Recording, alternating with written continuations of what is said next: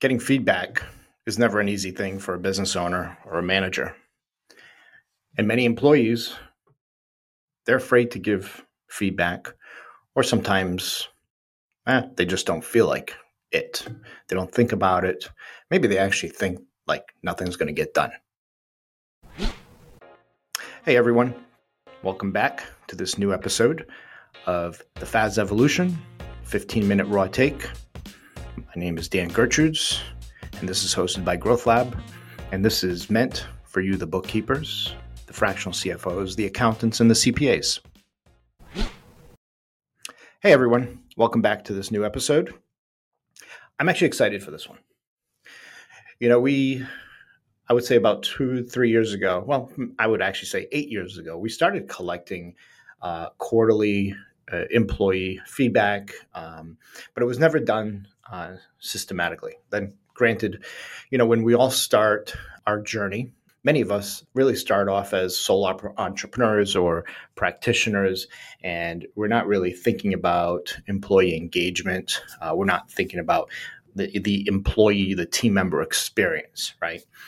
We're actually just thinking about getting the work out because, the customer is waiting impatiently, of course, and we've overpromised and we got to now commit. And so either we jump in, we get employees, team members, contractors to start jumping in. And really that's where the start of like building a real business starts, when you get to the point where you find yourself working 80 hours a week. And the reality is those 80 hours a week is like 60 hours of customer work and then 20 hours of administrative stuff, getting back to customers, engagement agreements, networking, whatever it may be. Anyways, at least that's how I got started. And maybe I was fortunate enough to realize early on the importance of building out that leadership team, although that was really a short-lived strategy because ultimately we ended up buying a bookkeeping business that did come with about 12 team members, and that was important. So getting feedback for us was, early on, something we did, something we thought about, but it never was systematic. And so part of what we've been doing over the last 2 years, especially now that we are on the Gusto platform, Gusto has made it quite easy to send to our team members monthly employee surveys. Now, it's not perfect, some of the questions we really can't modify, but it's good enough because what's important in surveys is to see a snapshot in time, to see month over month, but also be able to look at a series of questions, similar topic, similar theme, and be able to look back, say 6 months or 12 months and see how things have changed, especially if you're growing, right? And so today, I actually want to share with the audience something that I'm going to be sharing with the team in our quarterly town hall this week. And that is what our employee team member surveys have looked like in Q3. Now, why is this important? Well, as a company, we actually went through some big changes. I would even say transformational. Why? We kind of entered the year on a good pace, good momentum. We had built out the sales team, the marketing team. We had started hiring early on, although it was a tough Q4, Q1 to hire, as we all remember. But, we ended up bringing on some team members. Some stayed, some didn't. We didn't have the best of luck in Q1. I think maybe we had about 50% retention, maybe even less. I just looked at the numbers. We had a lot better retention in Q2 and Q3, thank God. But with that said, there was momentum in accounting onboarding. There was great momentum in FP&A, and of course, our tax team. This was going to be their second official full tax season. We're looking down the barrel of about 180 tax returns, right? That's a lot. And by the way, those 180, we're not out there hawking 1040s. We're not trying to, we don't lead with tax returns here. We lead more with the FP&A and the business accounting. But the tax team, they blew up. And of course, we ended up expanding our tax team at the same time and our FP&A team. So, we had an influx of new business. Plus, we started building out our leadership bench for all of these functions. And moreover, started building under. And then to boot, coming into Q2, we bought Heather Satterley's entities, which brought on even more people, different culture, different sort of. Heather put it well a couple of weeks ago with me. It's like, what Heather Satterley and her team, what they were to their customers was very boutique, hands-on, concierge, if you will. Whereas here at our company, at Growth Lab, we're a little bit more of a production, right? We're building a factory. And for us, that's important because as you scale, and our goal is to scale, as you scale, you need to have systems, processes, people, technology, and that requires more standardization. So that mentality of like production. Okay, so that's kind of the backdrop. Now, 3 months in, after April 1st, it was a good, solid first half of the year. On average, I think in the first half, we probably grew at 52%. And we started seeing a softening in the economy, right? We thought this coming into the summertime, it was going to be also softening up. It didn't actually soften up. What it did was things were a little stale in the sales pipeline, but then came August, like a lot of that got flushed out and we closed a ton of engagement agreements, probably more engagement agreements in August than we probably did in all of Q3. So the bulk of it came in August. All right, that's the backdrop. Now, let me give you a little bit of insight into my team members and how they felt about us, the company. And so on July, the survey came in for autonomy and ownership. So it's a survey that is focused primarily on autonomy and ownership. And it looks like about 2/3 of our team participated in that survey. So that's important to recognize. So not a huge, but that's pretty good, right?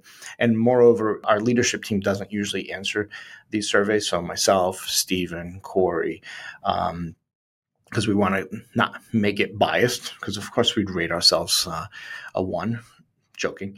So for the autonomy and ownership survey, we had a 98% positive response. Okay, so what that essentially means is if you got a 9 or a 10 or strongly agree, okay, that is positive versus neutral or strongly disagree, detract, okay? And so compared to December 2021 versus July 2022, our positive response from our team was actually pretty good. July, this is really like June, so you're still capturing all, some excitement in June, new people, the acquisition. So it's still within, call it that 90-day period, right? And so it's quite positive, 98%.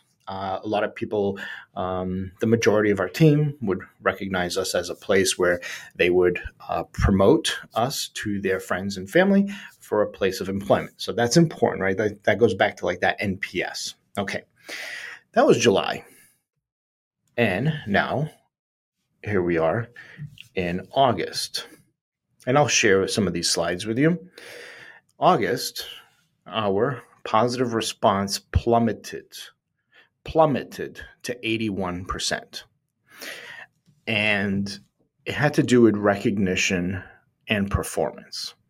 This survey is very focused on whether or not management deals with issues.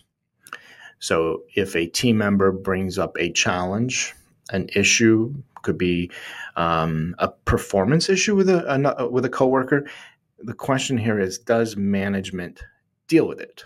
And deal with it concisely? Does it deal with it in a timely fashion? And unfortunately, like the feedback we got from our team was, no, we don't.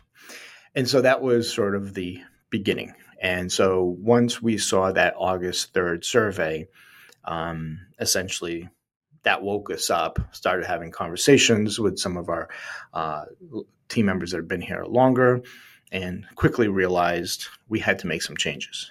And so this was the beginning. And so we were at about 81% positive response, which is actually the worst.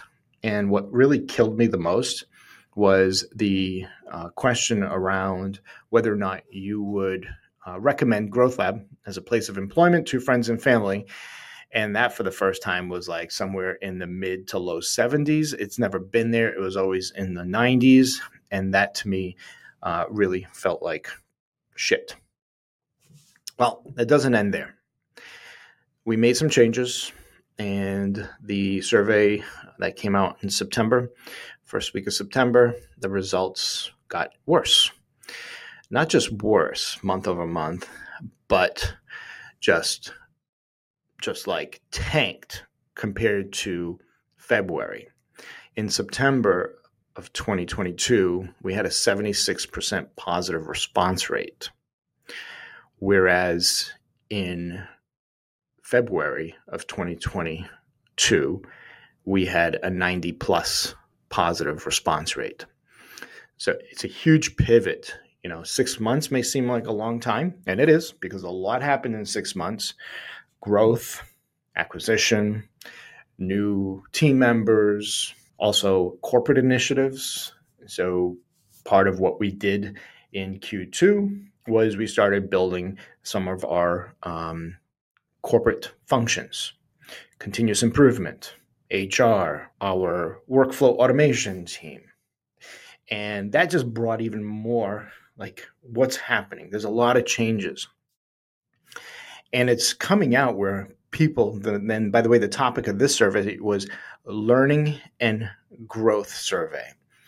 It was the same amount of participation as the prior two. So that really hasn't changed. But this was eye-popping. The amount of strongly disagree was almost like over 5%. So that wasn't a good sign. However, that said, this survey reflects August. And even though changes were being made and announced in August, it didn't actually settle into the psyche of our team and the new positions we elevated to be on the leadership team. And so with those changes, our October 5th survey, which just came out, was back up to 92% in October. That's September feelings, right? That's September. And it had to do with morale and retention. So these are the questions that do you think about looking for another job? Are you happy here? Is this all what you thought it was going to be, right? And of course, would you recommend Growth Lab to your friends and family?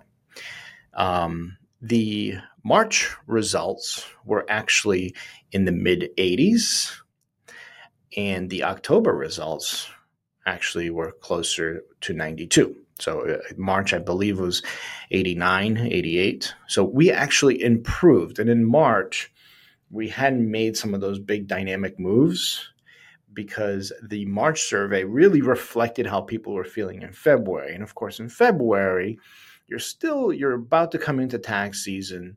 You're coming out of 1099 season. Half of your books are finally closed for the prior year. So February, people are kind of feeling good, especially on the accounting side. I would even say on the FP&A side too. On the tax side, well, they're probably just like holding for dear life, waiting. Although the motto here is flatten the curve. We're not looking for people to be working over 40 hours on the tax team.